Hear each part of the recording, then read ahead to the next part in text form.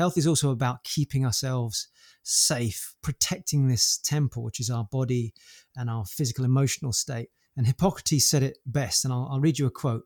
And the quote is this: "Illnesses do not come upon us out of the blue. They come about through small daily sins against nature." How amazing is that? When enough sins have accumulated, illnesses will suddenly appear. Hello, this is Dr. Rowe, and you're listening to the Growth Tribes podcast with Dr. Rowe and Harms. This is the podcast where two completely different generations tackle the most challenging topics that people are facing today. Above all else, the main reason that we chose to develop and record these podcasts is because we both have a passion for helping people go through life transformation, for improving their lives, for taking their lives to a completely different level. And it's our hope, our genuine, sincere hope, that by the end of each of these episodes, you'll have gained at least one insight that you can take away and apply directly into your own life. Practical tools, voices that come in from both generations, the younger generation with tips and tools, and the older generation with a sense of wisdom and experience, so that you can help unlock your true potential, to give the opportunity to make changes both on a personal, professional, financial and relationship level, and to give you a chance to impact both your lives and the lives of other people around you. So we welcome you. Welcome to the Growth Tribes podcast. Hello and welcome to the Growth Tribes podcast. If you are listening to this now and you have become aware and suddenly conscious about the importance of your overall health to protect you, yourself, your family, your loved ones, and give yourself the best chance of protection against external factors. And if you're listening to this at this moment in time, we know that there's a global virus, a pandemic floating about. So this may have raised this topic to your awareness. So if that is the case, then you will love today's episode. And as we know, the number one thing we can do to protect ourselves from the current and future diseases that we have within our control is to take care of our health. Now, on that note, the immune system would be the number one place to focus on first. But on this subject, we brought in two amazing experts in to the Growth Tribes podcast to talk about this particular subject. That was Dr. Rob Verkerk and Mel Aldridge. And they deep dived on this particular subject of your immune system. Now, on that note, I highly recommend listening to that episode. It is essential listening. So what is the next thing to focus on? That brings us to today's podcast. We want to share with you a bunch of next steps to suit your situation right now. So, Ro, welcome. And a question to you is just a general, what do you think of when you think of the word health? And how should we structure today's episode for the listeners so at each point they have an actionable and almost maybe a menu that they can pick and choose from? So over to you, Ro. Hi, folks, and thank you, Harminder. Welcome to another episode of Growth Tribes. And today I'm super pumped because this sort of fits into a life philosophy that I've had for many years, but also the recipe for success. And I'll talk about the 5 ingredients in a moment. You asked a question, Harms. Health. I think if you were to ask me to summarize, I think the word vitality comes to mind more than anything else. The idea of being vital, the idea of feeling alive and vibrant and being engaged with every moment and feeling as though you're not just getting by. As we see so many people, I mean, you know, how many times do we go on, we start wandering down the street and we see people plodding along and they seem to lack this sense of direction and purpose and vitality. And to me, that's somebody that doesn't appear to be healthy. For a lot of people, they think being unhealthy is sitting around slobbing, watching the TV, or not necessarily going for a run every day. But I think it's a more holistic approach for me. And I believe you're of the same philosophy. Absolutely. So how should we go about it? I think if we could fit it into the concept of the 5 ingredients that I talk about in the recipe for success, and let me just summarize that. Now, those people that are followers of the Growth Tribes and are supporters, you have access to these recipes. I just want to share with you the philosophy of the recipe for success. Every single one of us on a day-to-day basis, I believe there's 5 areas that really make up who we are. There's our mind, which is the conscious place in which we play out on a daily basis, how we manage our time, how we interact with other people, how we live an adventurous life, for example, the practical, more conscious element of how we exist. Then there's the body, which is what we're going to talk about today, which is how we look after what we do with our body, what we eat, what we drink, how we stay healthy physically as well. Then there's the self, which we've talked about in some of our other podcasts, which is to do with things like our identity, our beliefs, our values, etc. Then there's relationships, which is the fourth ingredient, and that's about relationships like we have, a great friendship or intimate relationships, family relationships, huge subject in its own right. And then finally, money, cha-ching, and the sound of money and the feeling of money, our experience of money, our relationship with money. And that includes what we earn, how we earn it, our jobs, our careers, our wealth building vehicles. So 5 core areas. And actually what we do in Growth Tribes is we pretty much address into each of those areas, don't we? We do. And would you say today's episode is mainly focused on the body? Is that fair to say? Yeah, today's definitely focused on body. And I think the way this is going to pan out from you and I discussing this is going to stretch over 2 podcasts. Yeah, I think as we prepared for this and we start to get our mind and we start to discuss around the topic of this, we realized very quickly that, wow, we could talk all day for this. So we are going to split this into 2. So this is part 1 on body.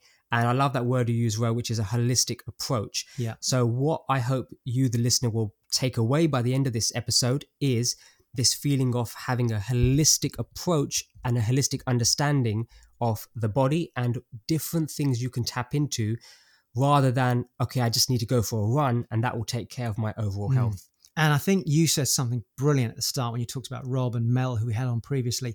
You talked about the immune system. And I want to give us a quote here, because health is also about keeping ourselves safe, protecting this temple, which is our body and our physical, emotional state. And Hippocrates said it best, and I'll read you a quote. And the quote is this: "Illnesses do not come upon us out of the blue. They come about through small daily sins against nature." How amazing is that?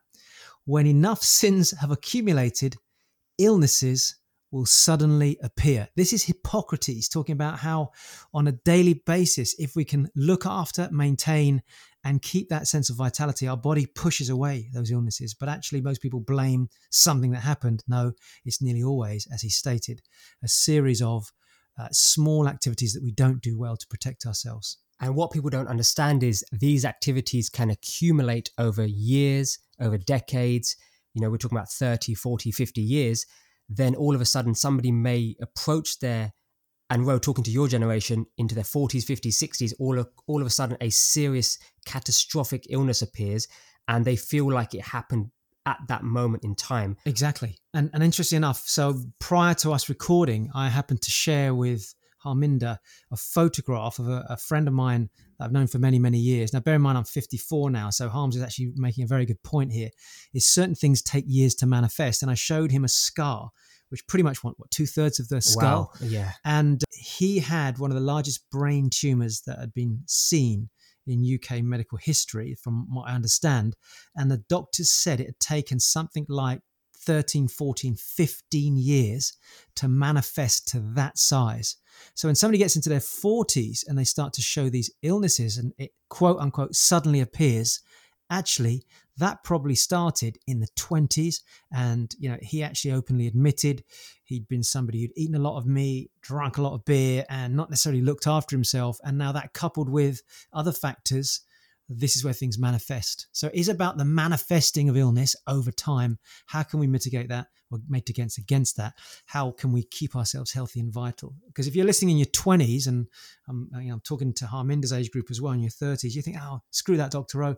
We'll worry about health in 10, 20 years' time. But unfortunately, by then, whatever's got hold of you may have already taken a really deep-rooted effect on your body. Agree. It's almost like the damage is already done. So take this episode and the message that you're going to learn in this episode very seriously.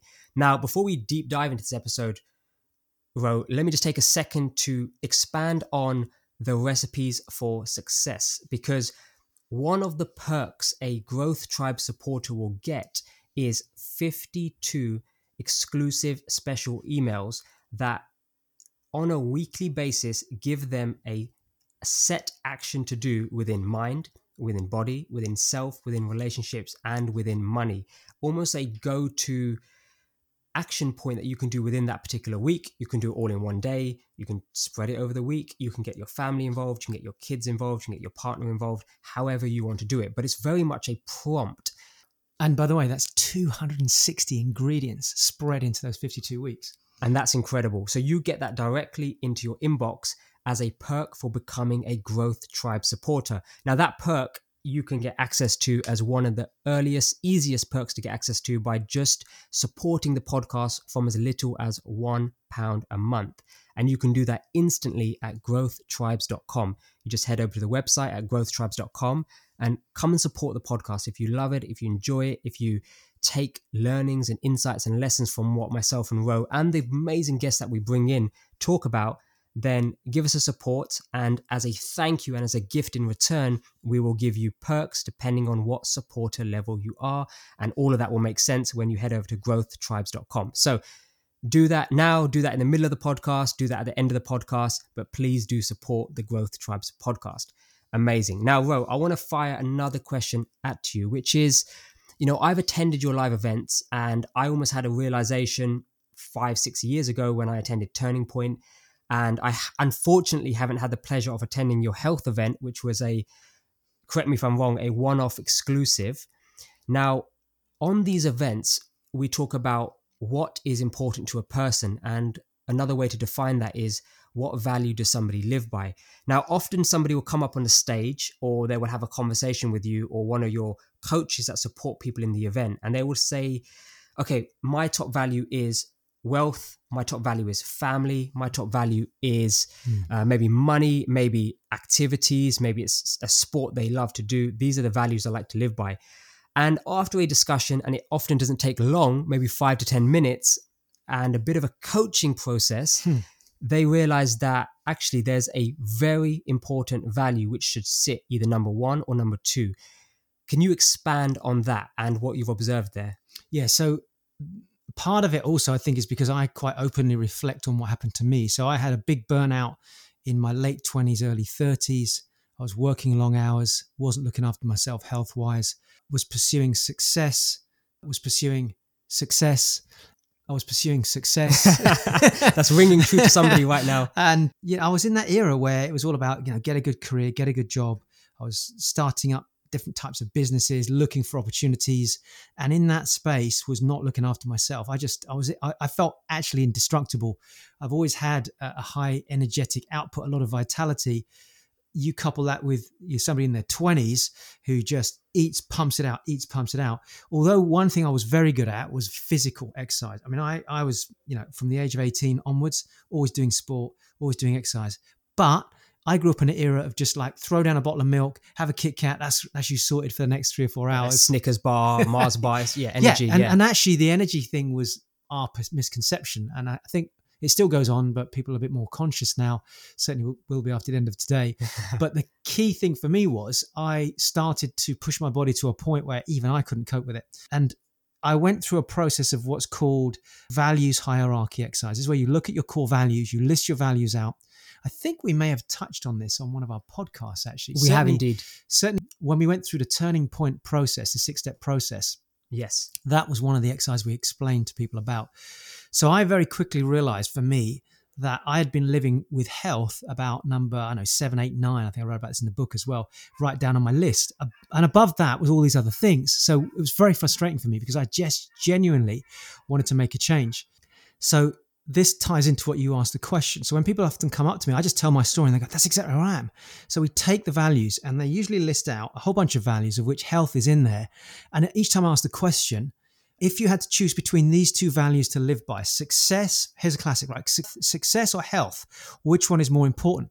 And they look down and I say, I'm going to take these away from you. Imagine living a life without health, without being healthy and vital versus living a life without success. And 9 times out of 10, and you've witnessed this, I get them to picture them in each hand. And as I'm pulling them away, they grab for the health, meaning that's the one I want to hold on to. And if you do that genuinely, health comes above everything else.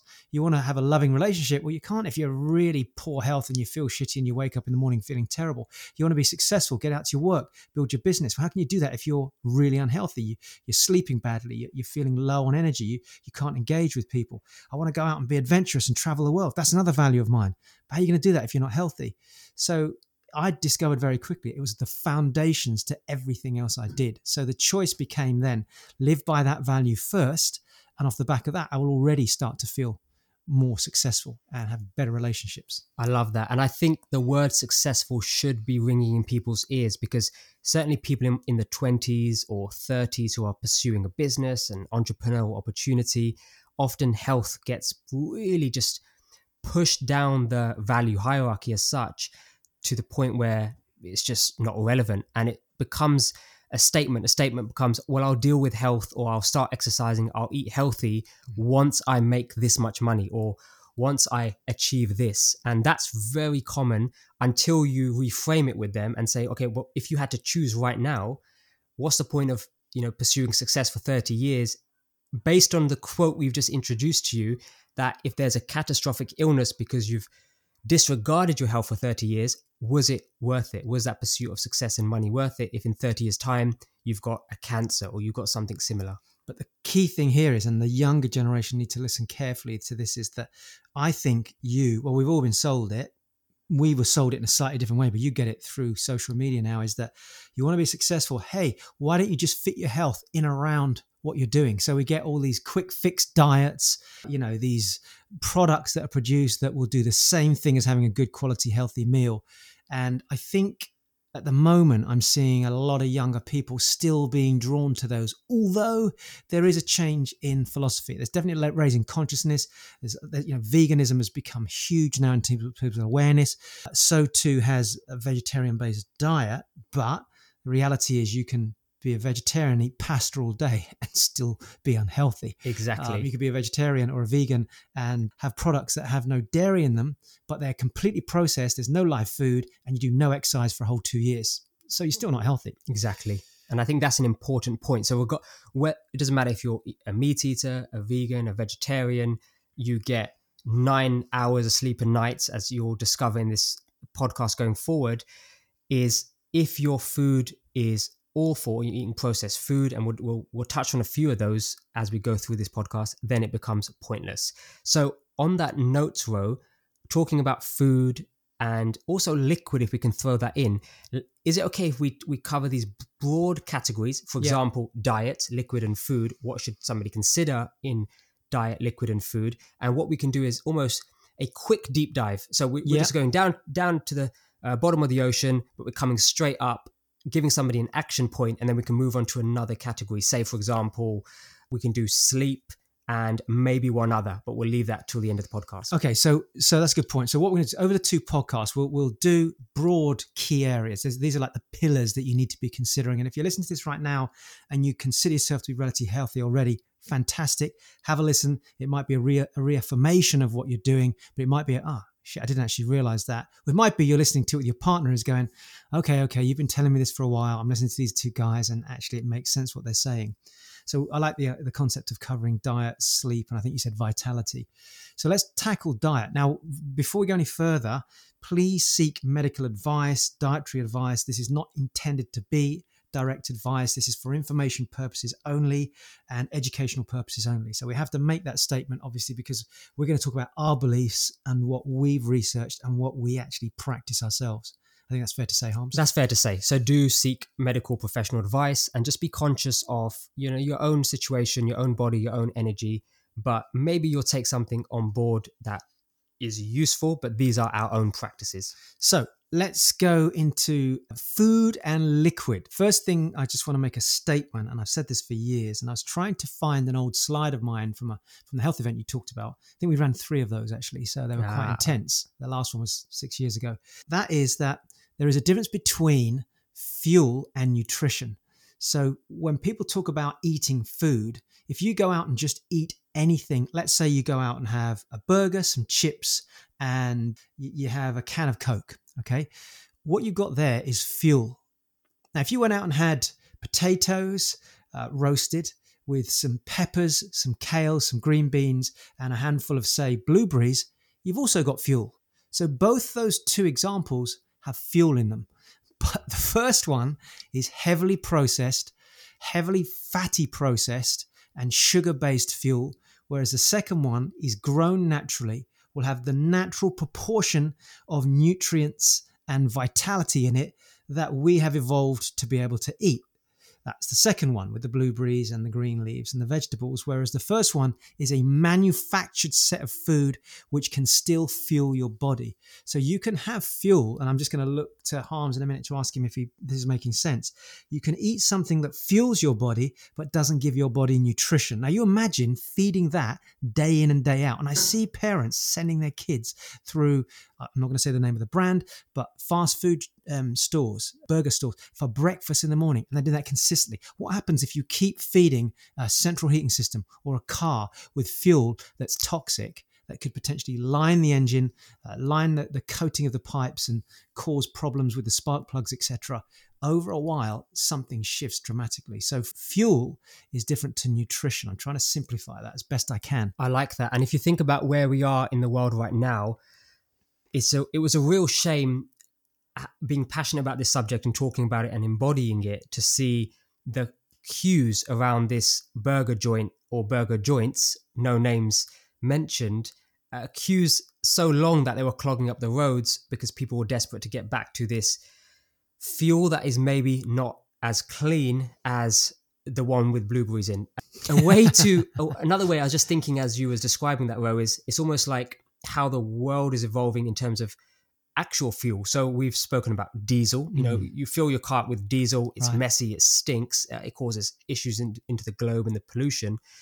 But also compare that now to electricity. You plug in your electric car or hybrid, and that runs silently. It runs clean. It runs efficient, and it has no emissions that get emitted into the earth. So think about it as: are you eating diesel? Are you putting diesel into your body, or are you putting that pure electric fuel into your body, which keeps you clean and running efficiently? And that leads me into a term that I started using, and actually a good friend of mine from about 20 years ago used to use this a lot as well when he used to run raw food style cooking sessions, well, uncooking, I should say, and workshops. And he's talking about clean burn. I'd read about clean burn elsewhere, and it became a bit of a phrase.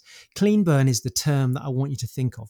When you wake up in the morning and when you go to bed, has your body burned clean fuel and nutrients, or dirty, as we just talked about there, smoky fuel and nutrients?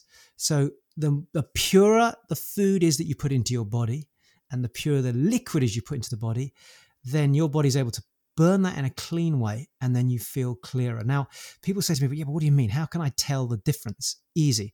The phrase is food hangovers. Look for the signs of food hangovers. Now, you've heard of a drink hangover. You know, if I hammer Harminder with a whole bunch of beers, some whiskey and some vodka, bearing in mind the two of us don't really drink. You won't see me for a couple of days. Yeah. Essentially what happens is you get very fuzzy. Now, I have on occasions over the last 10 years had the occasional glass of beer. Literally, you can count it on a handful of times. And I noticed the difference just there. Now, that's an alcoholic hangover, but it's not even a hangover. It's just a fuzziness for me.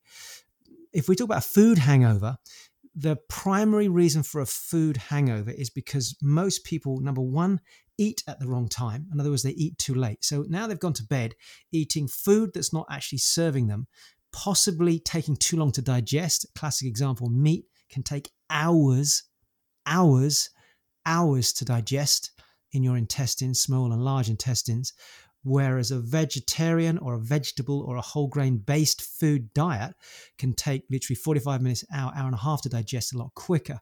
So somebody that eats heavy, sugar-based, meat-based type foods at night, their body then spends most of the night working really hard to break it down. Whilst your body should be repairing, it's actually breaking down food and processing. And the same thing with alcohol as well. And that also puts your body into what's called acidosis. Now that's where you get, and we'll talk about this maybe a bit later, certainly in the second podcast. Yes. Acid in the body. So what's the result of that? Easy. You look for the symptoms. The symptoms are you wake up in the morning, fuzzy head. So you're feeling a little bit muggy in your brain. You can't explain it. You know, you went to bed. well, okay, I went to bed at 12:30. It's now 6:30. So I got about 6 hours sleep. Surely that's all right. I'm feeling a bit fuzzy. I don't really spring out of bed. I feel kind of heavy. I had that a little bit this morning, and I was sharing with Harminder that I wear a ring. And, the last 3 nights in a row, 2 things I've noticed. One is I've been eating later because we've been doing a lot of stuff on our house, renovations. And secondly, I've gone to bed at 1 o'clock to try and catch up with some work. And then I'm still up with the builders. They're arriving on site at 7 o'clock in the morning. And a message I sent him earlier was, I just feel I'm lacking vitality. That's a massive sign for me for a food hangover. I'm feeling drowsy. So if you feel drowsy and sluggish and you can't focus, in other words, you get given a task and you just can't seem to focus and get it done, you get that sense of frustration. That's another one I've noticed as well when I get a food hangover. So that's a good one, Rose. So the lack of focus, if you are in your 20s, 30s, 40s, 50s, and you are sitting at the desk and literally the words in your front of your eyes are going blurry, if you can't focus on a task for more than 5-10 minutes without feeling distracted or feeling you need to go to phone or away from this difficult task you have to do, then you may want to look at what food you ate prior to doing that task, what food you ate yesterday, what food you ate in the couple of hours leading into that, because the focus one is really detrimental to how much output you have, how much you actually get done. Yeah. And this is where frustration comes in. So often people are frustrated externally, but actually they're just not feeling engaged with themselves. And that's another thing that you need to look for, is a sense of engagement. Hunger pangs. Now that might sound contradictory, because if I've eaten late last night, why would I be hungry? The problem with eating bad food late and sugar-based food is actually your body, especially if it's toxic or you've got a lot of processed food, there's a lot of stuff that gets done chemically with food that dulls our body's mechanism for telling us we've had enough food. In other words, it actually makes us crave more food. Same thing if you eat a bag of crisps, for example. I'm not going to say the brand, but those flat crispy things. those flat thin crisps. Yeah. When you eat them, you just keep eating them, because actually in there's some nice little processed stuff that turns our sense of need to stop eating off. Whereas if you eat 2 bananas, you're done. Nature goes, you know what? You've had enough naturally, but not with processed food. So you wake up in the morning, you got hunger pangs, maybe that's to do with sugar and candida in the blood, and that's another conversation for another day. A general lack of how you feel, a general lag in how you feel. So you're feeling lagging, you're just feeling like a slow feeling. Lethargic. And what's interesting, Ro, is when people feel, I think you've given them 6 or 7 different signs to look out for. When people feel this way, they almost get into this weird cycle of, it's just one of those low days. I'm going to treat myself to a pizza. I'm going to treat myself to a burger on the way home. Right. Because I'm tired, I now don't have the energy to cook myself a healthy meal. Or a double coffee or something like that. Or a double coffee, or a double espresso. And the espresso, is drunk late at night. So it keeps you awake later, which means you're tired the next day. And you end up in this vicious cycle, because breaking that cycle is pretty tough to then go to a healthy meal. Because here's a question, Rose. So in your health events, when on your health events, you actually supplied people in the audience with these healthy, nutritious meals. What was the impact of that on them? Did they suddenly feel like, wow, I feel great? Or was there a certain effect that took place, like a detox effect possibly? Well, they didn't have it as a meal as such. Well, we had 2 models we ran. One was everything was raw. Everything was raw. So it was juices and raw food. That was it. But the raw food only got introduced on the 3rd day. For most part, they just had smoothies and juices for the whole of the event. So you imagine sitting in a seminar that goes from about 9 till 8 at night, and all you're having is water, juices and smoothies, oils. Okay. So they only had nutritionally what their body needed, but in a form that helped them cleanse. So most of them got pissed off, got frustrated, got angry, not towards me, but because they felt their body detoxing. Yes. So in other words, they were getting this real, and if anyone's ever done this, if you've ever done any form of a cleanse, it takes 3 days typically for it to really hit a low, and you just go right down into a dark place. They are tough 3 days. We do one once a year. Yeah. And the thing is, even if you're fairly clean, any toxicity that's going to come out. Because basically what you're saying to your body is, I'm going to stop loading you with all the sugary uppers, all the energetic uppers, the processed food and the processed salt that you kind of thrive at the moment. And all you're going to get is pure, clean food. So the body goes, right, I can detoxify now. And we'll probably cover this more in the second podcast. And that detoxification means that your liver, your kidneys, your lymphatic system, your blood goes, great. All the fresh stuff is coming through. It's a bit like, when you wash out a sink and it's dirty and you run cold water into it first and it kind of comes up, then it clogs in the sink. Then you sort of, the drain, then you kind of wash it down with more water. And this is a cleanse again, day 2. And you keep doing that. And it seems to be piled up. And you go, bloody hell, I've got to get this out. Finally, you get that final flush through and all the water goes through the sink and out. That's what happens with a detox. Your body does the same thing with any toxicity. And yeah, so people, in answer to your question, people got a bit grumpy. Good friend of ours, you know him well, Ravi, he came through. And at the time he was, beyond his normal weight. And he literally did 3 days of this. He was throwing up on the first day. Incredible. Because his body was releasing toxicity very quickly. So it's safe to say when somebody enters this cycle of I'm tired, I'm eating poor food, I'm eating food that's not clean, it's not satisfying to then go and grab a healthy meal. Like, so it's not satisfying. You to won't the get it. cycle. No. Yeah, you're just not There going to might be achieve that. there might be a feeling of psychologically or consciously. This is the mind coming in now. Oh, at least I'm eating something healthy. But the mind plays tricks because after a day or two, how come I still feel shitty? Yes. This is bullshit. This doesn't work. This healthy stuff doesn't work. It takes 30, 60, 90 days of consistency before your body really cleanses right through. I mean, the certain parts of our body, I think it's the liver or the kidney, replaces virtually every cell within a period of 2 or 3 months. So, in a year, most of your cells have replaced themselves, but it needs the right nutrition. Incredible. So talking about needing the right nutrition, there's 2 questions then. What's a quick list of things to avoid? We have mentioned a few, but what are the nutritional things to then take on board, right? Especially if the listener's not doing this right now. So, essentially for me, and I know it's the same for you as well because you have the same philosophy, is I'm looking to avoid chemically heavy food. So foods that have got a lot of ease in them, that are loaded up, heavily processed foods, and you just look at the label and you can see that. If it's like a quote unquote a meal in a box, bang. How's that got there? They must have had to pull loads of stuff together. How come it can stay on the shelf for so frigging long? Exactly. A sell-by date a month away. Yeah. or in some cases, months away. Yeah. You look at it, you go, oh, that's like 4 months from now. If you took a cabbage or beans, or we talk about blueberries, and you left them on a shelf for 4 months, you're not going to touch those because nature said nutrients gone now. Let's let bugs and everything come in. Break it down, take it back in the ground, let that nutrient feed back into the soil and then go back into the tree, go back up into a new fruit. Isn't that interesting? Nature will want the blueberry back, but they won't want a burger back. It's fascinating. Yeah, I mean, there's been classic cases. Somebody was telling me that there was a burger that had been found in a bunker or something. You might have heard the story, but it was found in a bunker. I think it was in the States, one of these nuclear bomb shelters. And it was years later, in its original package, when it was opened up, it looked exactly the same. It still was as fresh. Oh my God. It's crazy. Sugar-based drinks. And when I say that, I mean stuff where they've had to sweeten it. And if they say no sweeteners, then just check that they haven't, or if it says no sugar, they may have used a sweetener. An artificial sweetener. Right. Yes. So the play on the words is where it comes in. People go, oh, look, it's got no sugar. Actually, all they've done is they've switched the word sugar for something else that's in there. Because the body, again, I'm going to make a statement, seek advice, go and look this up yourself, but this is my personal view. Sugar is like heroin to the blood. I mean, it is so damaging. I think there's enough evidence now to show this. You don't have to sit and watch Netflix documentaries, read articles. There's a massive consciousness about sugar at the moment. And addictive. It's hugely addictive. Yeah. So dairy is a subject which we could talk about for a whole podcast. Now, this is an optional one for you. For me, I do have dairy occasionally.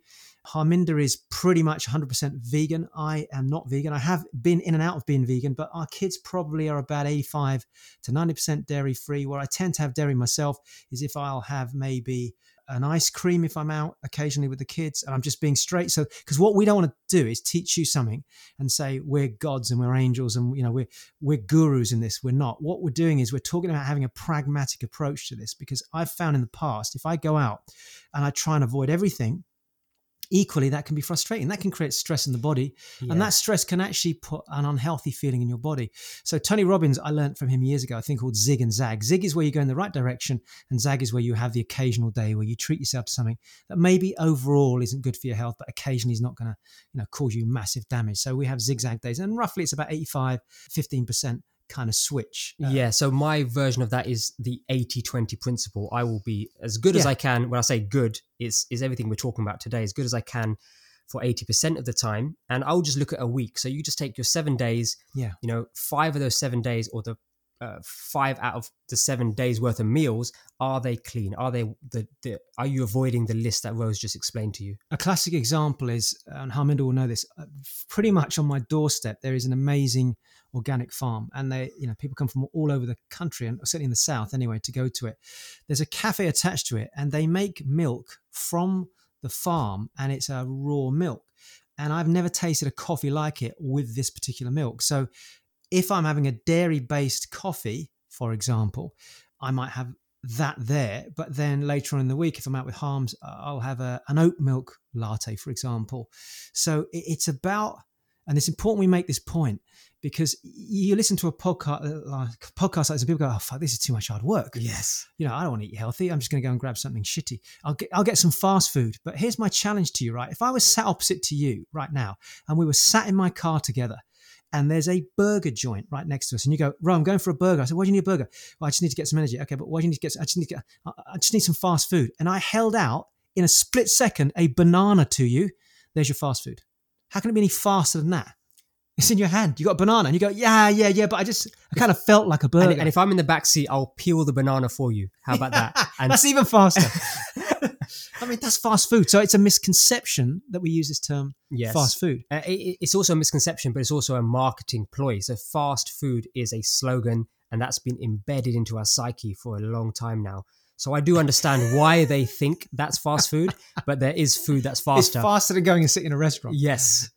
But not faster than Harminder peeling you a banana, 2 apples, and a bowl of blueberries literally in front of you while you're sat there. And this is a cycle. And then, you get to the counter, and it isn't so fast now because you go, "Oh, would you like some fries with that?" Not very healthy, by the way. And then all of a sudden it's 10 minutes now because, "Oh, do you want some, would you like, how to get a meal deal? There's some cola here as well." So now basically fast food has become a troughing exercise for basically processed sugar. Exactly. So is there a couple of other things somebody should avoid? I think, look for things where they talk about reduced fat. I don't want to get into that too much, but there's a whole new revelation on the studies around fat from the 70s. I think there was a famous bit of research was done in the States, and his researchers showed that if you had too much fat in foods, it could cause you problems with your health, and that everyone talked about cholesterol. And one study came out, which a lot of the big food pharma and industries like that, and if you go and watch the health and some of these documentaries that you can see on Netflix, etc., you'll hear some of this research done, and they could never reproduce that same research. And it was so skewed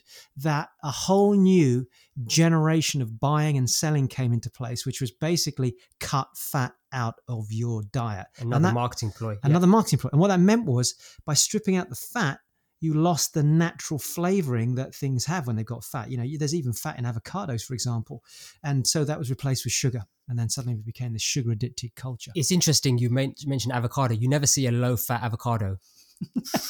This is really just making me think of different scenarios. Nobody pulls the fat out of a fruit. Nobody pulls the fat out of a vegetable. Some people, of course, get their fats from fats from fish. They don't extract the good fats from a fish. Coconut.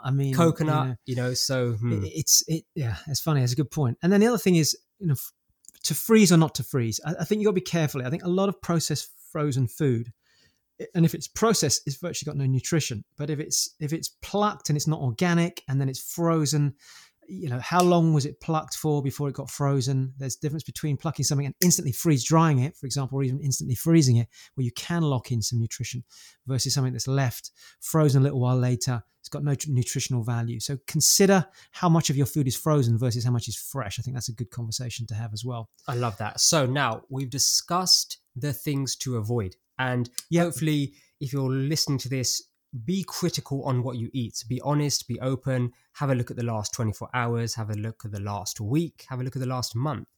Now, the next question, Ro, is what should we eat? What should we be replacing these things with? Because the truth is, this makes up most people's diet. And what's an approach they can take, or a way that they can just quickly understand what kind of nutrition to have instead? Okay, so what we'll do, we'll work up a bit of a food pyramid, and I'll go tag with Harminder. So I'll do kind of one level of the pyramid. Harms can do another one. So you get a bit of a balance from the two of us. There's different approaches to this, and everybody's got a different concept of what the food pyramid is. Now, I'm not referring to the government food pyramid, and there was a government American food pyramid, and there was a UK-based food pyramid.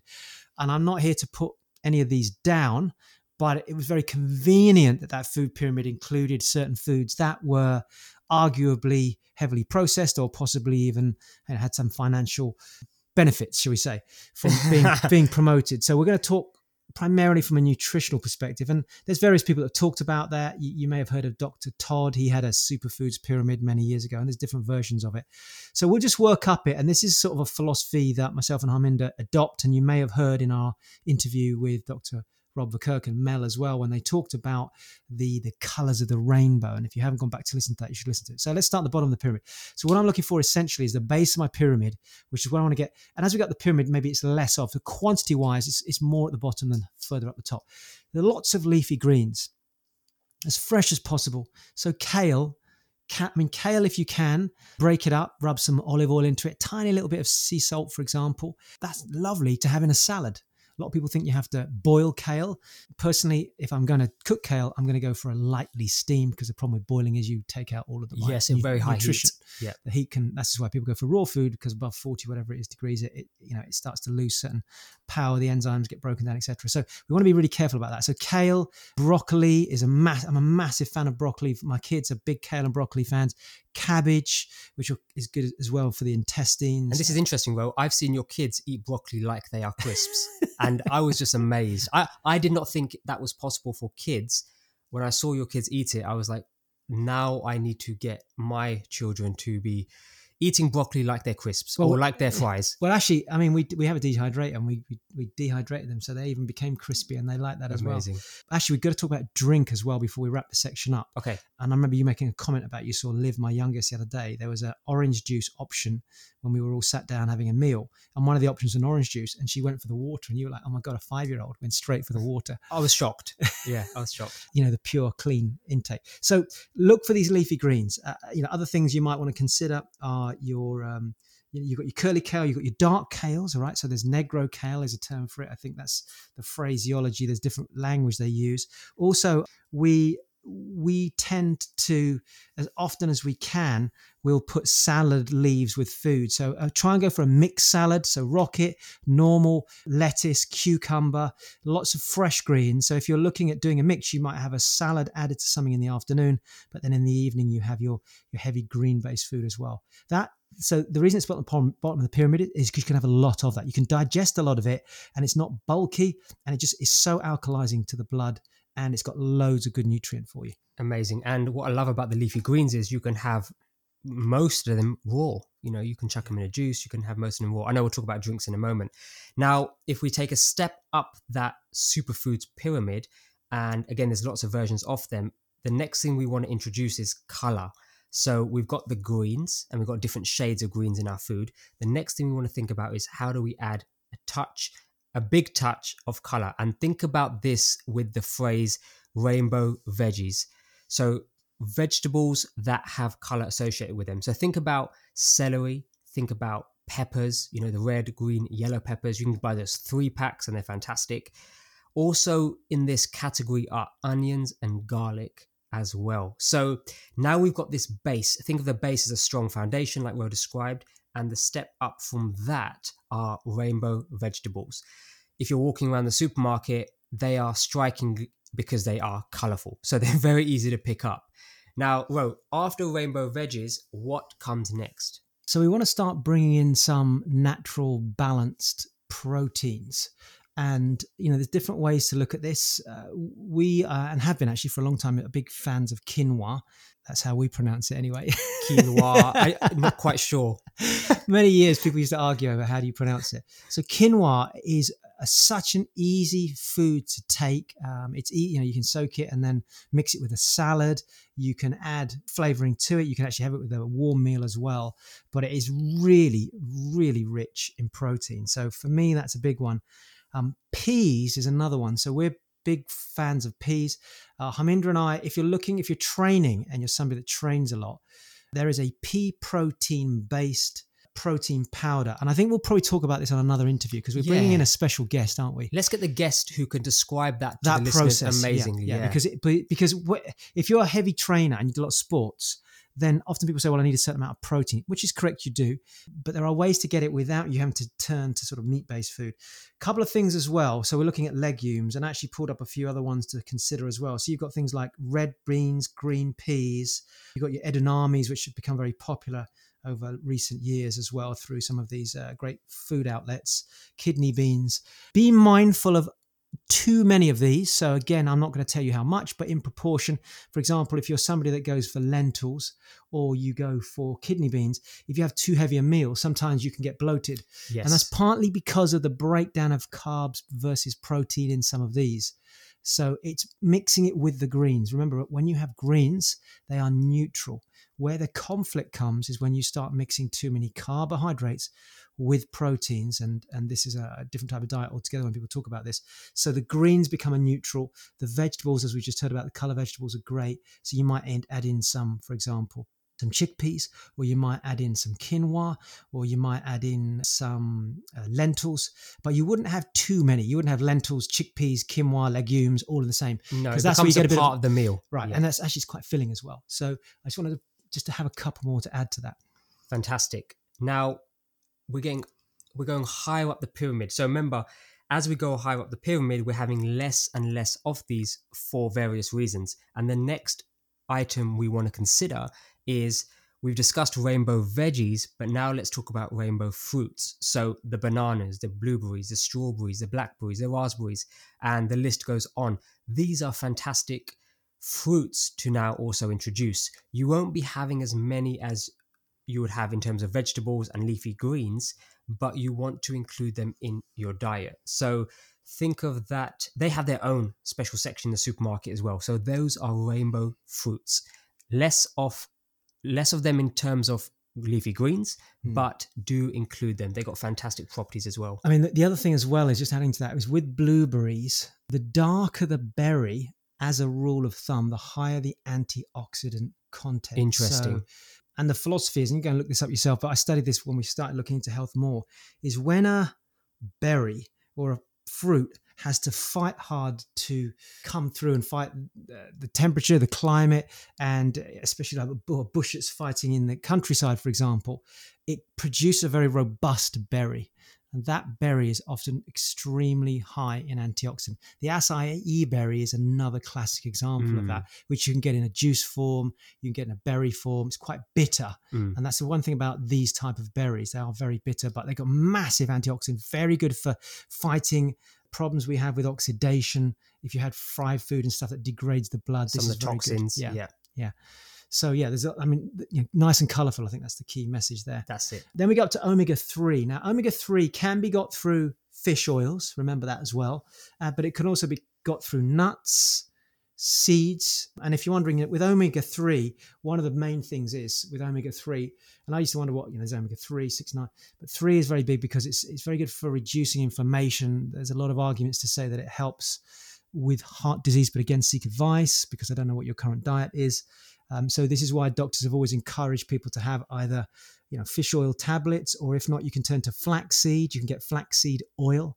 So one of the things that we've done historically is, although it tends to be more me than the kids, is you can put flaxseed on salad as a salad dressing, or you can mix it into a smoothie. Doesn't have the nicest taste, so you maybe counter that with a squeeze of lemon or whatever, which is also alkalizing. Chia is very good as well. Chia I'm okay with. My kids make chia puddings, but I can't have huge amounts of chia. I find it a bit globular for me. Yes, it's quite granular, and it's very hard to wash off the juicing machine. Actually, that's a very good point. But it makes a brilliant a sweet. You can have it as a pudding with some fresh berries on the top, and it's amazing. And of course, you've got all your nuts and seeds. So many of them, I don't even want to mention them here, but go and have a look up omega-rich fats in seeds and nuts. Yeah, and some of them are so potent and powerful. For example, a Brazil nut or a walnut, and you only have to have one every couple of days or one a week, and you get your kick for that week. That's how potent these nuts are. So again, we're going up the pyramid. So remember, it's less in quantity compared to, say, the leafy greens. Then the final thing, one of the final things to consider is functional foods. So functional foods would probably play a part in everyday cooking. So think about herbs and spices. Yeah. Spices such as turmeric, chili powder, and then other things you can add. Which, by the way, do have, each of these have some very good benefits when mixed in certain proportions. Yes. A tip on turmeric is a pinch of black pepper helps the digestion of turmeric. Yes. And I went years having turmeric without understanding this. So we've introduced that recently to allow the turmeric to absorb a lot easier. Then you've got things that you can add into porridges and add into natural raw desserts. For example, dark chocolate, cacao powder, and these amazing additional supplements that you can introduce. So we used to do a section on the health event, which we introduced maca, medicinal mushrooms, Yes. reishi. I mean, there's reishi mushroom. There's some really powerful stuff. Can taste quite strong, but you could mix them into teas. So you got your medicinal herbs and teas, herbal teas at the top of the pyramid there. So you're not eating huge amounts of this. Yes. Amazing. So that's kind of a balance. If you said to me about could we tackle just drink very quickly? So before we move on to drink, if another reference point to this, and me and my wife spent probably a year studying this book, and the book is called How Not to Die. And if you want to fast forward that, I will put in the show notes a similar version of what we just described here, which he calls the Daily Dozen. And the Daily Dozen gives you a list version of what myself and Ro have just described as part of this pyramid, because some people prefer lists, some people prefer the visual, and that should hopefully help you get started. So if you can include that Daily Dozen every single day, then in terms of food, you are so ahead of the game in terms of taking care of your body.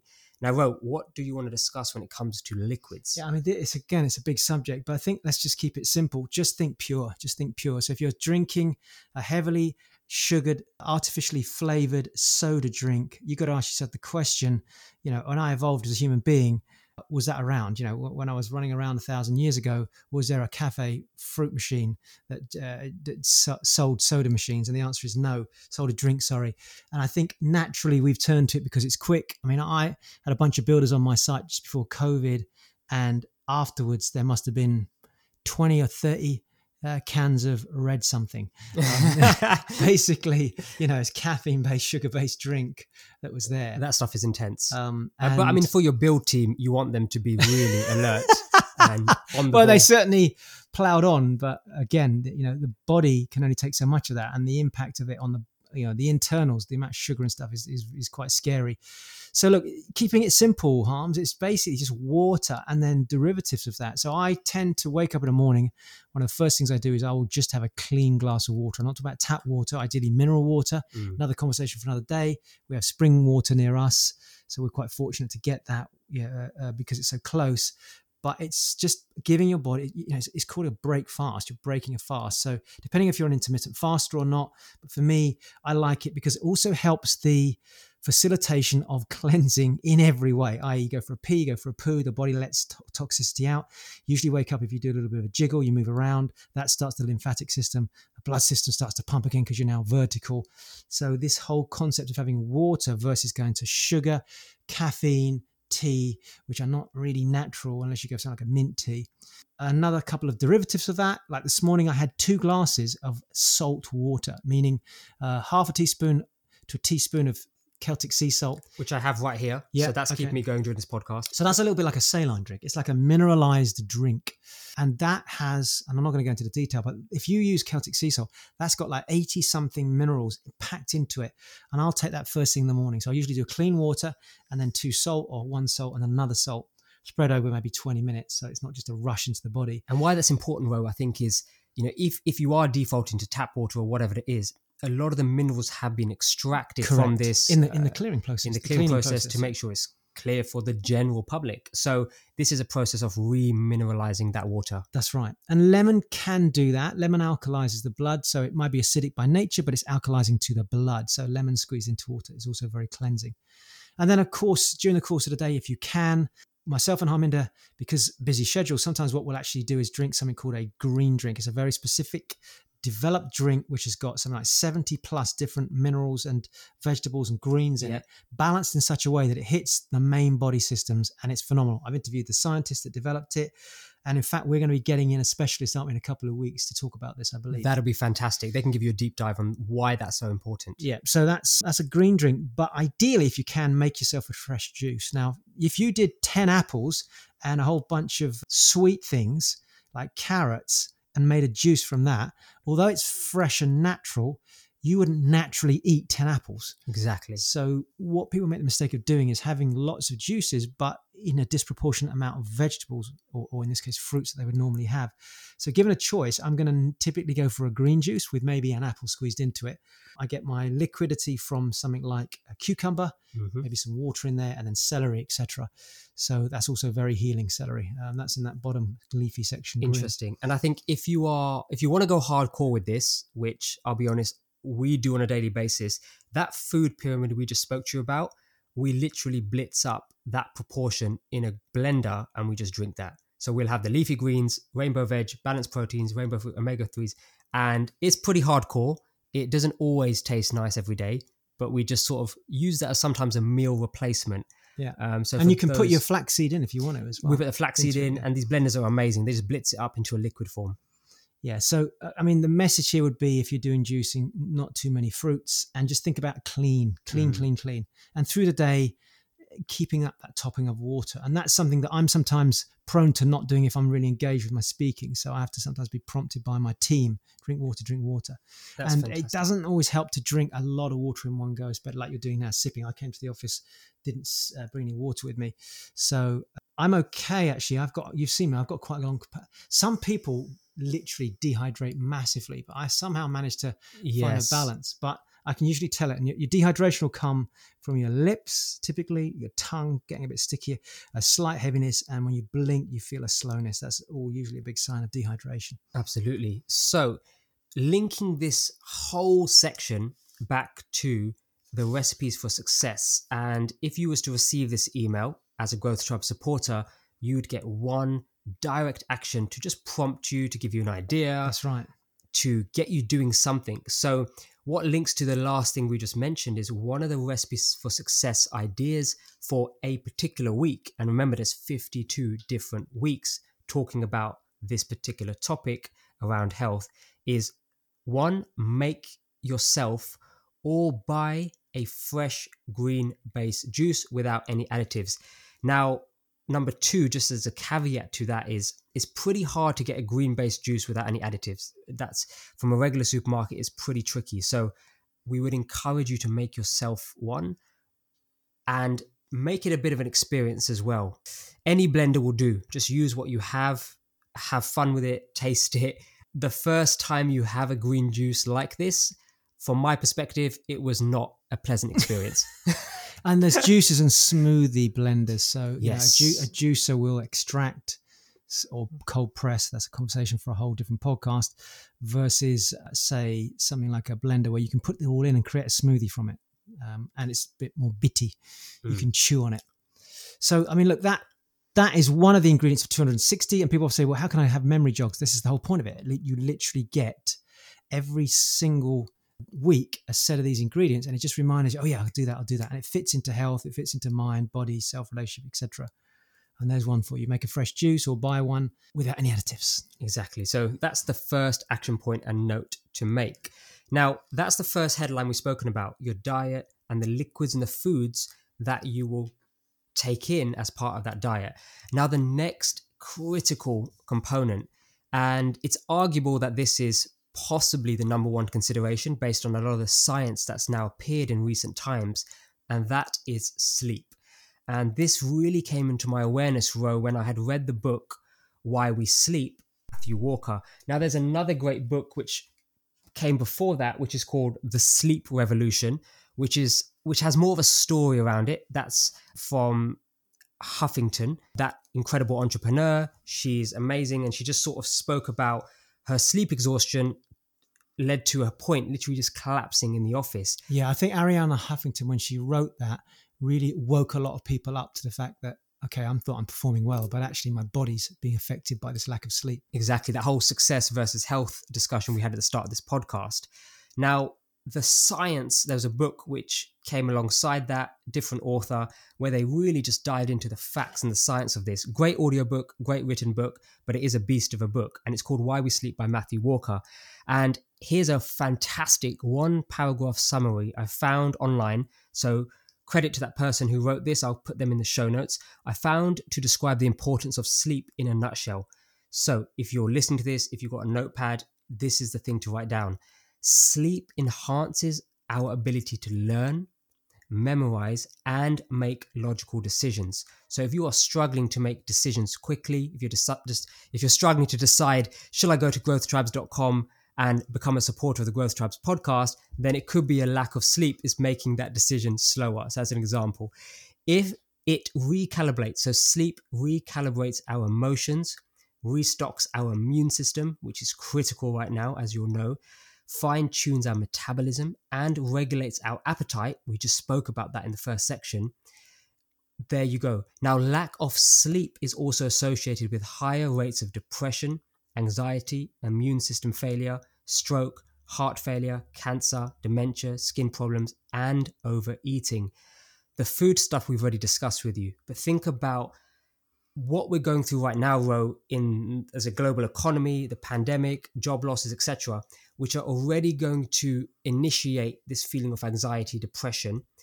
Now, pair that with somebody sitting at home, maybe going to sleep later, maybe starting to watch films, documentaries, etc. on streaming services, Netflix, Amazon Prime. They spend overuse of time on social media, and it's pushing their sleep back further and further, which will have a further impact on the depression, anxiety, which later down the line, that ticking time bomb that we spoke about at the start of this episode is stroke, heart failure, cancer, dementia. This doesn't just turn up overnight, but sleep has now been discovered to have such a contributing factor to avoiding some of these common diseases, overly common diseases. Now, deep breath, that may be a lot to take in terms of importance of sleep, but we sleep approximately a third of our life. And it was that thought that made me want to deep dive into the subject. But spending time with Ro and having a look at his past events, he's also showed me that he's been talking about the importance of sleep for decades. So, Ro, over to you on the topic of sleep. Yeah. What can someone do, and what have you done personally? Because I asked this question to you because you are a go-getter. You're somebody who runs events, and these events can mean you have very little sleep. Some of the high performance activities and tasks you do mean you work late into the night. You prioritize family first, so you'll spend quality time with them in the daytime, which means you sometimes work in these strange hours of the night. Now, what's your thoughts on sleep, and how do you feel it's impacted your life? This is a great subject, and it's one I've kind of flowed in and out of and had a love affair with sleep, and other times a frustrating wrestling match with lack of sleep. The other thing as well, I think, Harms, we should mention is that there's been now sufficient studies to show that, and I can't remember the exact number of hours you need to sleep less, but it is a matter of days before it has effect. But by only sleeping, I don't quote on this, but in the book he covers this in more science. I think it's if you only average 6 hours a night for 2 or 3 nights, it's the equivalent of having an alcohol level which is above the legal limit for driving. Correct. If you were tested on it, your cognitive response, behavior, and your reaction time is that of somebody that's actually been drinking. Well, interestingly enough, lawmakers are now discussing how they can, if you had an accident, for example, and the accident was severe, let's put it that way. Now they will look at your phone patterns. That's right. They will understand, what was your usage of social media? When was you online? The nights before. Were you scrolling at 2 a.m. in the morning? Because if you drove and you was tired and that resulted in the accident, because of that drunkenness level that Ro just described, then you are guilty in that scenario. So sleep is now being taken seriously even by lawmakers. Yeah, and this is now, we're talking about all major industries now. So the flight industry, pilots, train drivers, there's a genuine concern that we've completely underestimated and overlooked the impact of lack of sleep. So, I think the reason I took an interest in it is because I found myself, and I studied a lot of professional speakers and people that are out there. And I grew up in the era where you sleep when you die. Have you ever heard that term? It was an 80s still goes thing. on. Okay, it still goes on. That was an 80s thing. Yeah. Edison talked about the same thing. When Edison invented the light bulb, part of his philosophy is we don't need to sleep. If we can create light bulbs, we can work through the night, etc. So he was one of the early purveyors of the concept of who needs to sleep. We could just work late, but he didn't have a very good ending. I think he had problems with a number of things, one of which was, I think it was to do with blood sugar problems, etc., but diabetes potentially. But if you go and look up the history of Edison, And a lot of people that have historically, politicians, etc., that sleep very little, have struggling periods in their later age. We even now know that Alzheimer's disease, for example, has been coupled with it. Memory loss is significantly linked with lack of sleep, to the point where now the studies show that during your sleep, your short-term memory uploads to your long-term hard drive memory the short-term day memories. So somebody that does not sleep, and they've actually proved this by even doing this during daytime naps, somebody that doesn't sleep properly or misses that window, when melatonin kicks in, we'll talk about in a minute, around 1, 2 o'clock in the morning. If they go to bed too late, the short-term memory doesn't upload. So they start to get forgetful. If you ever notice, if you're listening to this and you ever notice how if you have long periods of no sleep, you just forget things, or you can't remember things short-term. Exactly. Because we haven't actually uploaded that to our long-term hard drive. We haven't had an opportunity to put it in the mental filing cabinet, store it away, put a label on it so we can access that easily. And this isn't a metaphor. This is actually scientifically proven. There's actual signals now that they can see. They've nailed it down to precise brain pulses. So going back to your question, I had to really review it, because I was modeling people who I was inspired by, but actually, if I look at them now, they've had some pretty tough physical reactions to lack of sleep. Yeah. So I found myself, in the early days, I could quote unquote go for 4 hours sleep and then get up the next day and keep performing. Yeah. But I didn't attribute that fuzziness, the forgetfulness, the frustrated, the irritability, starting to feel a few aches and pains and stuff. I didn't attribute that to lack of sleep. I just said, it must be diet. It must be hereditary. It might be because you're doing the event, you're on your feet. I must be tired. This is part and parcel of what I'm doing. Yeah. So for me, it's been a bit of a dance. And in reality, we aim to get 7 to 8 hours sleep. We've got 2 kids. So if you're a parent, you know that's not necessarily achievable. But the problem is, and I think you fall into this category as well, Harminder, is that when you want to achieve a goal, you're pursuing a purpose or trying to build something like a business. And if you've got children, by the time you put your children to bed, you should really be going into the nighttime routine, which nature would have allowed us to do. It gets dark, you naturally go to sleep, you get up when the sun rises, there's your 8 hours. We don't do that. We switch on a light, and now we've got artificial light that allows us to stay up all night. So we have had a history, certainly in our family, of trying to eke back those lost hours. But that means going to bed later and then still getting up with the kids, which might be 6 or 7 o'clock. So then you're averaging only 6 or 7 hours. So it has been a slow progress for me. I think there's been periods where I've been really good and other periods when I'm intensely working. But I had to start to monitor it, which is where I brought my Oura ring, which I'll talk about in a minute. So if you said to me, what is the main thing that I've done, is I genuinely monitor my feelings. Like I told you today, I look at my body, and I used to blame it on too much exercise or I've eaten badly, but I can eat really freaking well. I can exercise well.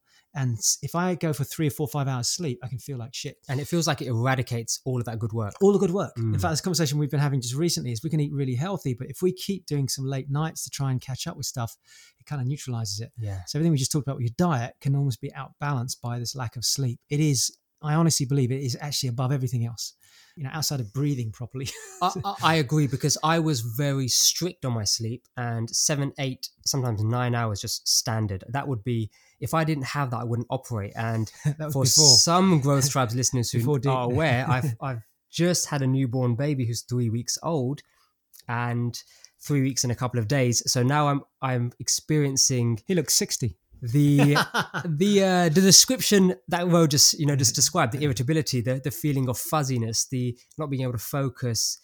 And I can tell you from somebody who's gone from a really great sleep habit to somebody who hasn't, it's painful. So I'm going to be working out how to manage that myself. Yeah. If it is manageable with a newborn, I've heard it's impossible, but we'll see. Well, so what he talks about really well in the book is power naps, doesn't he? Yes. And the benefit of a 20, 30, 40-minute power nap in the course of a day is without a doubt scientifically proven now to allow your body to consolidate memories, to help with the immune system, to balance out some of the hormonal changes that happen during the course of the day, and bring back a little bit of swing into your mojo. So, I started doing that after our kids were born. I used to resist it. It was like, you don't go to sleep. Yeah. Ariana Huffington talks about they have an area where people can go to sleep. Yeah. If you walk past somebody's office and they're having a sleep at 1:30 in the afternoon, in the old days when I grew up, you were chastised. You're told, do that again, you're going to be fired. So is this a cultural thing? Because some cultures already understood this Yeah. before this book came out, and the science came out. South America, Mediterraneans, the Japanese, places in Spain. I mean, this is a standard process for them. Yeah. And it almost gives them a fresh energy, a fresh vitality going into the second part of the day. Yeah, if you go to Barcelona during the day, everything's shut because they're all having a siesta. They're just relaxing and sleeping. But we in this Western Northern Hemisphere is like do. And it's quite counterintuitive, but because the sleep would actually help better productivity, but by saying don't sleep, our productivity gets affected. So they almost haven't grasped the understanding of it. And if you want a big red triangular warning sign for those of you that are parents, holy shit, if your kids are going to a school, and this is a conflict we've had more recently, and we've made some big decisions off the back of this as well. If your kids go to a school where they're starting 8:30, 8 o'clock, actually, that does not fit with their circadian rhythm. Our natural circadian rhythm has a point where between 11 and 7, it goes into this curve where you sleep well and you go through the production of melatonin. And if you're not sure what melatonin does, it's the part of it's one of these amazing hormones that's produced around 1, 2 o'clock in the morning, thereabouts. There's a peak period, and it helps the body go through recovery, repair. It has antioxidant anti-cancer benefits. It's really powerful in that. Inhibits the proliferation of a wide range of cancer cell types. It's been proven now. Categorically, you mentioned it earlier on as well. So lack of that, if you eat into that, people that work through the night, that go to bed at 1, 2, 3, 4 in the morning, there's been signs of their body now manifesting illness, which other people that sleep through the night properly don't. So kids who are forced to get up early are still being woken up during a part of their circadian rhythm, during the part of their sleep patterns where there's recovery, there's memory reallocation going on. Remember, we've got REM sleep, we've got deep sleep, etc. And we're just disrupting it with digital products like phones, with lights, blue light, screens. We really have fucked around with sleep over the years. Agree. And the interesting thing that really just stood out to me was that, yes, the adult sleep circadian rhythm, and think about the circadian rhythm as a cycle you will go throughout the night. Yeah. And it's a perfect cycle built for you as an adult. Now, the child/teenager circadian rhythm is actually, it shifts slightly. So it just shifts slightly later. So actually their circadian rhythm and that process of sleep actually ends later in the morning. So when your child is going to school at 7, 8 a.m., they should actually just be waking up. Especially around a teenage. I mean, early teenage, which is a challenge, particularly for studying, isn't it? Yeah. And parents getting frustrated because the kids haven't gone to sleep. But it's essential. So that lie-in that we get, I used to get my ass kicked. Hey, you're lying in. But what I didn't realize, now the science is out, is that my circadian rhythm was shifted that way. So parents, don't be too hard on your teenagers. But if you want to be serious about this, go deep dive into the subject of sleep and you may ease off them slightly. And what fascinated me when I read through his book as well was now schools and universities even in places like the States are becoming aware of this, and they're shifting the study times. They're testing this. And so they're starting the kids later. The kids are happier, they're performing better, they're enjoying the experience of studying. Whereas you go to a typical school, 8 o'clock, 9 o'clock start, kids just like they're being dragged to school. Their body has not woken up out of a natural evolutionary circadian rhythm. It's designed to take us through that process. And it's almost like as a adult species, we just never wondered why all kids are resistant to waking up at a certain time. Yeah. We just never put 2 and 2 together. But I'm glad. And if you're thinking, but surely you can change this. You can manipulate the body. They've done tests in chambers. They've taken people deep dive underground where there's no light, and tests have been done, and the body still sits in this like 23, 24 hour rhythmic process. And it's slightly different the older you get, by the way, as well. But we can't fight this, and we are, because we're creative natural light. And Edison, with this amazing invention, unfortunately people have taken it to the extreme. And I've been through that, I've experienced it, and it can. I got to a point, I know I've mentioned this to you before, Harms, but I got to a point where I was getting erratic heart rhythms occasionally. Wow. And I was like, I started to log it, and it always tied in to an extremely late night where I was just pushing it. There we go. Dropped back to normal sleep. And that was it. It was just the body going, you just got to calm down again. And I almost felt wired. There we go. So if I was to say, what's one big major negative effect of, just really not taking the sleep seriously, disrupted night, late night, etc. What's one massive key component, which almost is so important to just having an amazing day. Vitality. Okay. A shitty low vitality. I mean, it's the word to me that encompasses, you asked me at the beginning, what is health? Is vitality. There's a thing called the Oura Ring, and we're going to push hard to see if we can get an interview with the inventor of the Oura Ring. Let's get him on. We've got to get him on the podcast, because this ring was recommended to me by a good friend of mine called Yvonne, and I was watching her wear it. And I'm not a big jewelry person, but this thing is amazing, and the technology is constantly being uploaded. It's a bit like Tesla. They can reprogram it and add new things. So it measures my body temperature, my skin temperature, my rhythmic behavior, my heart rate variability. And when I first got it, I thought, let me test it. You know, I do like gadgets and things, but actually I've noticed certain things. I just want to share a few with you. So for me, this is so powerful, this tool, that I can tell from the patterns what I've been doing the days before, because of the number of times I've recorded it now. So if I have a late night, if I have interrupted sleep, if I've done too much physical exercise too late in the day, if I've eaten 8, 9, 10 o'clock at night, if I've had a drink occasionally, as you said, you know, I think you and I had a beer about 3 or 4, 5 months ago, didn't we? Yes, over well, it was half a can. Half a can each. Even that had an effect on my overall sleep. If I've had caffeine too late, or if I've drunk something too late to go into bed, all these things are recorded by the ring, because it's measuring my body's biorhythmic behavior, etc. And it's crazy. And if I've been on a screen as well, I can actually see the patterns. Do you remember I showed you some of my sleep heart rate variabilities? Yes, the graphs. And my body temperatures. Yes. And I was saying to Harms, that's when I went to bed at, and I got 8 hours. That's when I got 8 hours. That's when I got 5 hours. That's when I got 5. And you could see the change. So this thing literally measures biologically how my body's being benefited or screwed up by lack of sleep. I love that. And what I love about that is, one, it gives you a readiness score. And Yes. I haven't got mine yet, but it gives you a readiness score on almost how great is your day going to be? How ready are you for your awake time? Now, what you just described, bro, then is it allows you, because you know, we can always have a list. So you're showing it to me right now, and your readiness score is 68, which says, pay attention and watch your steps, because your readiness is on the low side. So your activity goal for today is to set. Oh my God.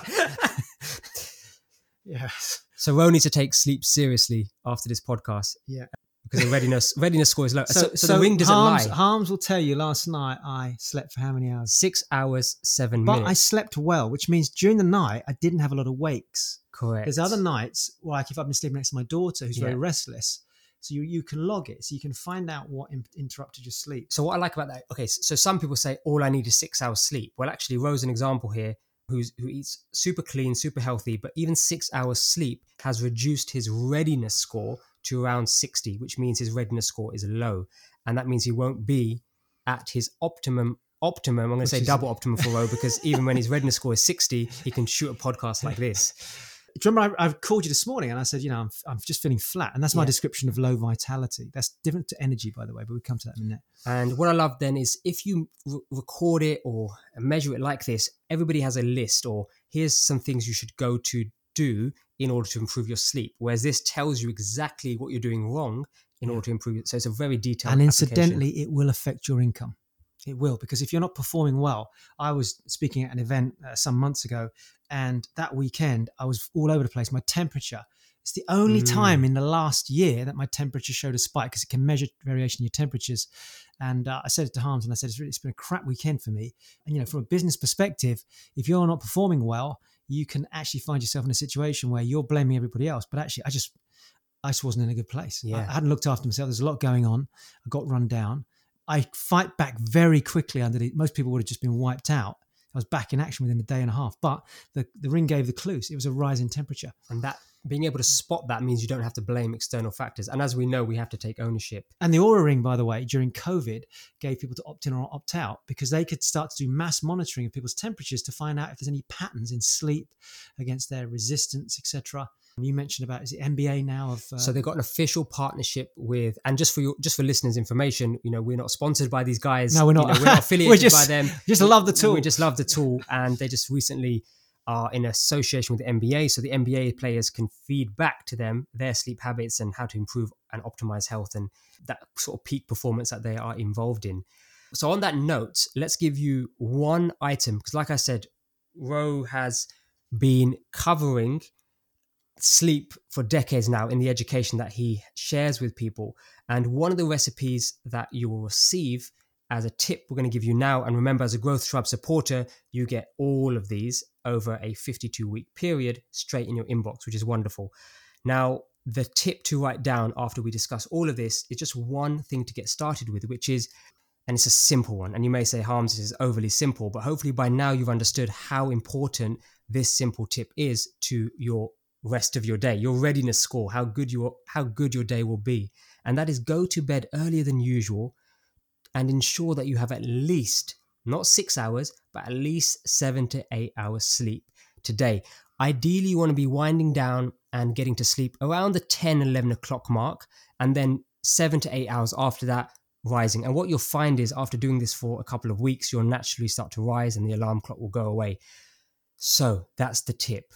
And just so, if you're wondering why that happened, is because circadian rhythm literally starts to move you into the lighter sleep as you're coming through to that 6, 7 o'clock. Correct. So you naturally will wake up there. And this is the beauty of this natural rhythm, but you've got to let it be natural, because if you force it, you're jumping into it and it hasn't finished its process. Exactly. And, for people who are maybe questioning the sleep and you think, okay, I might be a night owl, I might be a day owl, whatever that is, just have a read of the book, because they do describe that in detail. There are night owls that exist. That is a percentage true. Of the... I'm a bit of a night owl. But you have to still manage your sleep as a night owl. That doesn't mean... That means you can be awake during the night and the day, which is night owl may fall the trap they may fall into. And actually, that's a fair point. And I think, having read it and understood it now, I think what would you say you are? I'm a day owl, but it's happened over time. I used to be a night owl. I'm a day owl. I very much start to flag at 9, 10 p.m. So we used to sometimes... Now you've got a little boy, you're going to go back to night owl. I'm back to that 24 hours owl. Okay, so the final one before we go into part 2, and the final category that we're going to discuss is vitality. And vitality, Ro has mentioned, is such a powerful word. Yeah. Now, before we describe what that is, number one, what is vitality? And number two, what is different between vitality and energy? Because in the past, I used to get confused with this, and often people do confuse energy and vitality. I think, we've described a lot of it already, but for me, vitality is just that feeling of waking up and feeling really on point. Everything seems to fall into place. You're in your flow. Things are clicking. Your communication with people is great. You've got a much greater awareness, your sensory acuity, which is your ability to pick things up around you. Your radar is crystal clear, and you are tuned into the universe around you, such that synchronicities happen. You're saying the right things. You feel really successful, whatever that means for you, and you're just aligned with people. So that's that really vibrant feeling that you are on top of the world in a physical, emotional, and energetic way. And I'll come to energy in a minute. But does that description make sense? I'll give you a breakdown in a minute. Does. So if somebody says, "Oh my God, I feel so alive today," exactly. That's another way to describe me, it. Yeah. I feel so alive today. Right.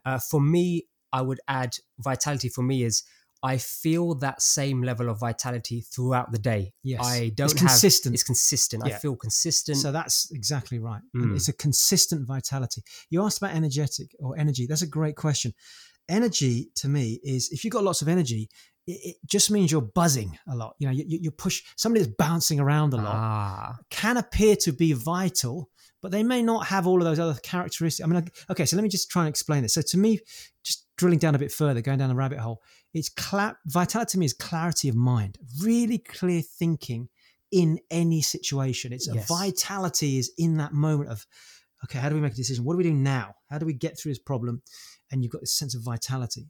It's also a greater sense of purpose. So you're really focused, but you feel this drive and nothing's stopping you. And it's non-stop. It's like, the thing about vitality is it's an emotional, physical, spiritual, and bodily experience, whereas energy is essentially just a fuel experience for me. It's like, how much can you burn before the energy runs out, if that makes any sense? So it's almost like, it's the person who's had a low day, they've maybe skipped breakfast, or they've had a poor breakfast, early coffee, or the night before they were eating poor food, or they've just grabbed a hash brown and an egg sandwich from that burger joint that we spoke about. But before they get to their critical meeting, it's a sales meeting, it's a pitch, it's an important client they're talking to, they sort of psych themselves up. Have an energy drink, that red drink.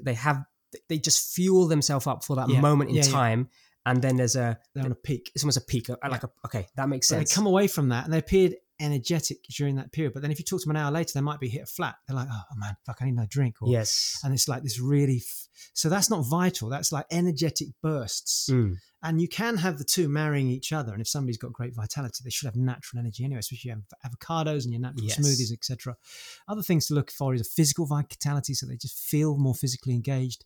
Emotionally, they're more stable. So under pressure, they are much more alert. They don't seem to be phased. Yes, they might, feel a little bit of that, what's going on, but they all seem to be steady. Yes. And it's not just a static steadiness or a bursty, right, come on, let's get on and do this. That's an energy. That is more of a steady vital.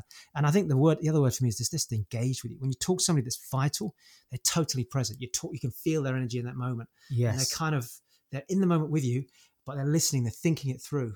Whereas somebody who's very energy burst, they'll go down one rabbit hole and that's it. Yes. And they go, Often people who are high energy or that burst of energy, they'll pick up on a couple of words and focus on that. Whereas the person who's vital, who's got consistent energy, can listen to the whole conversation, the context, what's not being said. What does this person need? How can I help this person? That comes from having that vitality. Yeah. Yes. And if you ever come out, sometimes you might hear me say to somebody, you look so vital. Yeah. When I look at somebody and they've got like a radiant energy, their eyes look clear, their hair looks clear, their skin looks well, and they're sort of talking to you with their eyes, versus somebody that looks completely knackered, but they're sort of buzzing because they've had a quick sugary drink. Yes. There's a totally different person.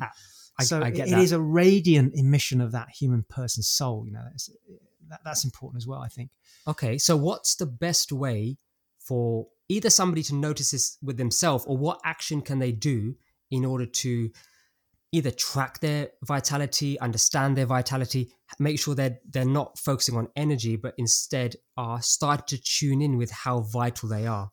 I think that's a cracking question. We've talked a little bit about the feelings to observe, but I think a logical way to do this, and we used to do this with a health event, we get people to track it leading into the event, is number one, on an hourly basis. I mean, if you can really do it every half an hour, but even over a day, if you can get 12 hours of this, it's amazing. Every single hour, best to do it on the hour so it's easy to remember. You just have a log, and the log states how you feel from a vitality perspective. Now, if you want to do it kind of physical, so you could have a little table that says my physical vitality, my emotional vitality, my mental vitality. Emotional, maybe how emotionally stable you feel, but mental could be your sharpness in cognitive things. Yeah. And then you could do one on spiritual vitality. That's 4 things logged every hour. Or you could just simply say my overall feeling of vitality. Yes. On a scale of 1 to 10. 1 is you're feeling really shitty and you just don't feel vital at all. 10 is like you're totally on it. You've got a clear mind, clear body, you're thinking clear, emotionally you feel stable, and you just feel really spiritually connected. So if you can do that on an hourly basis throughout a day, you will 100% see a pattern without a doubt. And this ties back to the sleep we talked about and the diet. So step 2 then is to note. Any questions on that? Does that make sense? No, that makes sense. So we're just doing a check. You can do this in your notes. If somebody wants to make a Growth Tribes podcast app, which is a vitality checker, feel free. Let us know. You know how to get contact with us. Brilliant. Step 2 is note what you ate and drank. Now, again, this is another thing we used to do with just food. We used to do a food diary. So it's like a food diary. But you've got to tie that into these hourly checks. So as you're going through the hours, some things will change. You'll either go up or down, or you might stay the same. What did you eat just maybe the first couple of hours before that? So in between these hours, what are you doing with your body? The vehicle that's carrying you through, are you fueling it? And if you're fueling it, what are you fueling it with? Food and drink. And it has to be done on an hourly basis, because a snack, I didn't eat anything. Yeah, but what's that bag of crisps over there? Oh yeah, but that wasn't really food. You bloody ate some food. Yes. And this is being honest with yourself now. And, the first 2 sections. What's that wrapper down there? Exactly. What's that's just a Kit Kat, but that's not food, is it? That's just a snack. Okay, but it's sugar. Exactly. So I think that's what we forget to do. Step 3 is, what are your moods? So now what we're doing is, at that moment in time, we're logging our overall vitality, what we ate. This could be a 5-minute exercise if we get into a routine.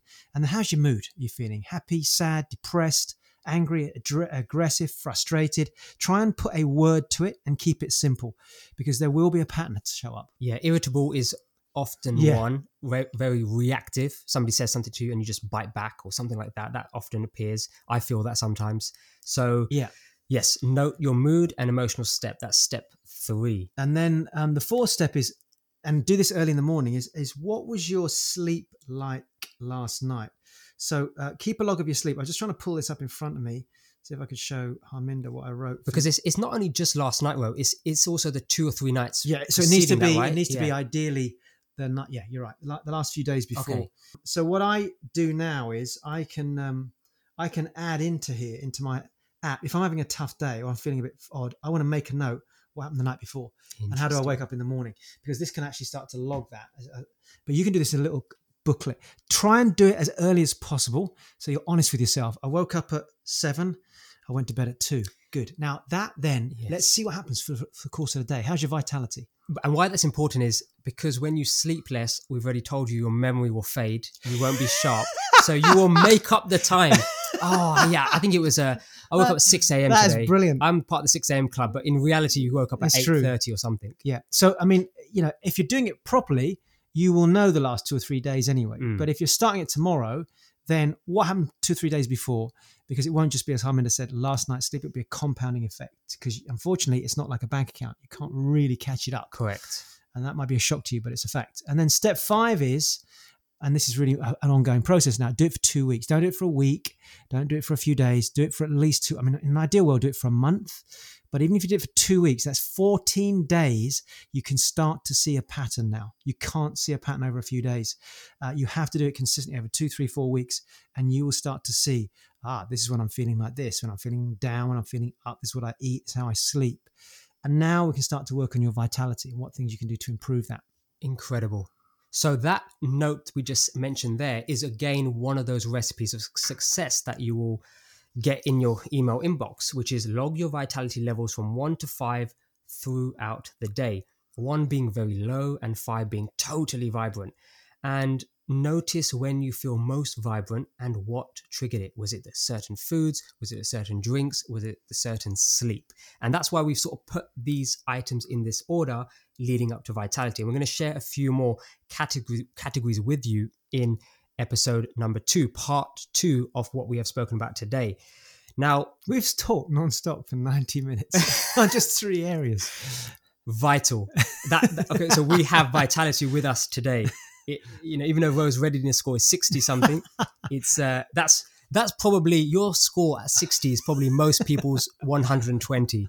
And there'll be a lot of listeners who've attended your events will vouch for that. Now, on the note of events, I have heard you share, and this is normally in a private arena or private audience setting where you're helping inspire or educate somebody to give them a bit of guidance and direction on your value as health and what your statement is around that. And I wondered if you would like to, or you'd be open to sharing it with the Growth Tribes listeners. So this is a purpose statement Harminder's talking about, or a vision statement. I prefer to call it a vision statement because a purpose statement is slightly different. And that's a conversation for another one of our podcasts. Essentially, for 5 or 6 areas of my life, I have a statement that relates to, as an example, me as a partner in a relationship, me as a parent, me as a professional speaker, me as an entrepreneur, how my relationship is with money, and another one, of course, is health here as well. So I'll read this out. Again, if you want to be a thief, you can. We could post it in the... If you're open to that, then I will put this in the show notes. Yeah, okay. Maybe if enough people say they want it. Okay. So I'll read it out to you. I wake up every day with a feeling of purpose and passion towards what the day will bring. This is important to me, by the way, because I think if you start the day with a lack of that, it kind of just transpires through the whole day. I have a purpose to help others and love being healthy and vibrant so that I can serve my family, my friends, and those who are on a path of true inspirational growth.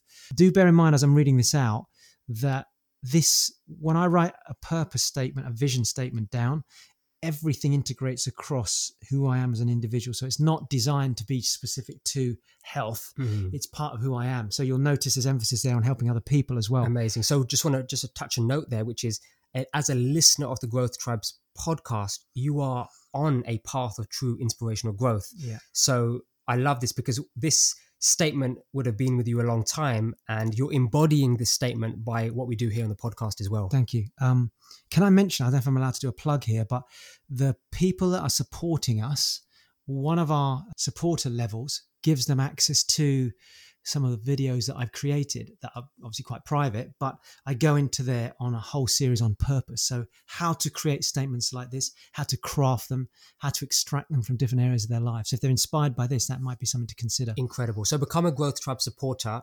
To get access to that perk, you just have to go to growthtribes.com. Okay, we're back to your statement. So I'm going to carry on reading it, and then obviously this is just all part of one very strong statement. So with each deep breath, I remind myself that I can and I am a beacon of light. I have boundless energy and always fuel my body with live, energizing foods. I start each day with neutral food and a drink that cleanses my body and my soul, and which allows me to release toxins from the day before. I remember to rest, to meditate, and to keep myself topped up. I love to stretch and exercise my body and carry myself with dignity. I shine like the sun, and I walk with the strength, the power, and the confidence of the last samurai. I choose to live notice the emphasis on choose there. I choose to live a long and healthy life so that I'm able to inspire others and lead by example. My body is my temple, and I feed it with clean, vibrant, live food and water. With passion, I help my body and mind to grow younger every day. I love my life, I love my body, and I love my soul, which is why I choose to cleanse it, flush it, and honor it.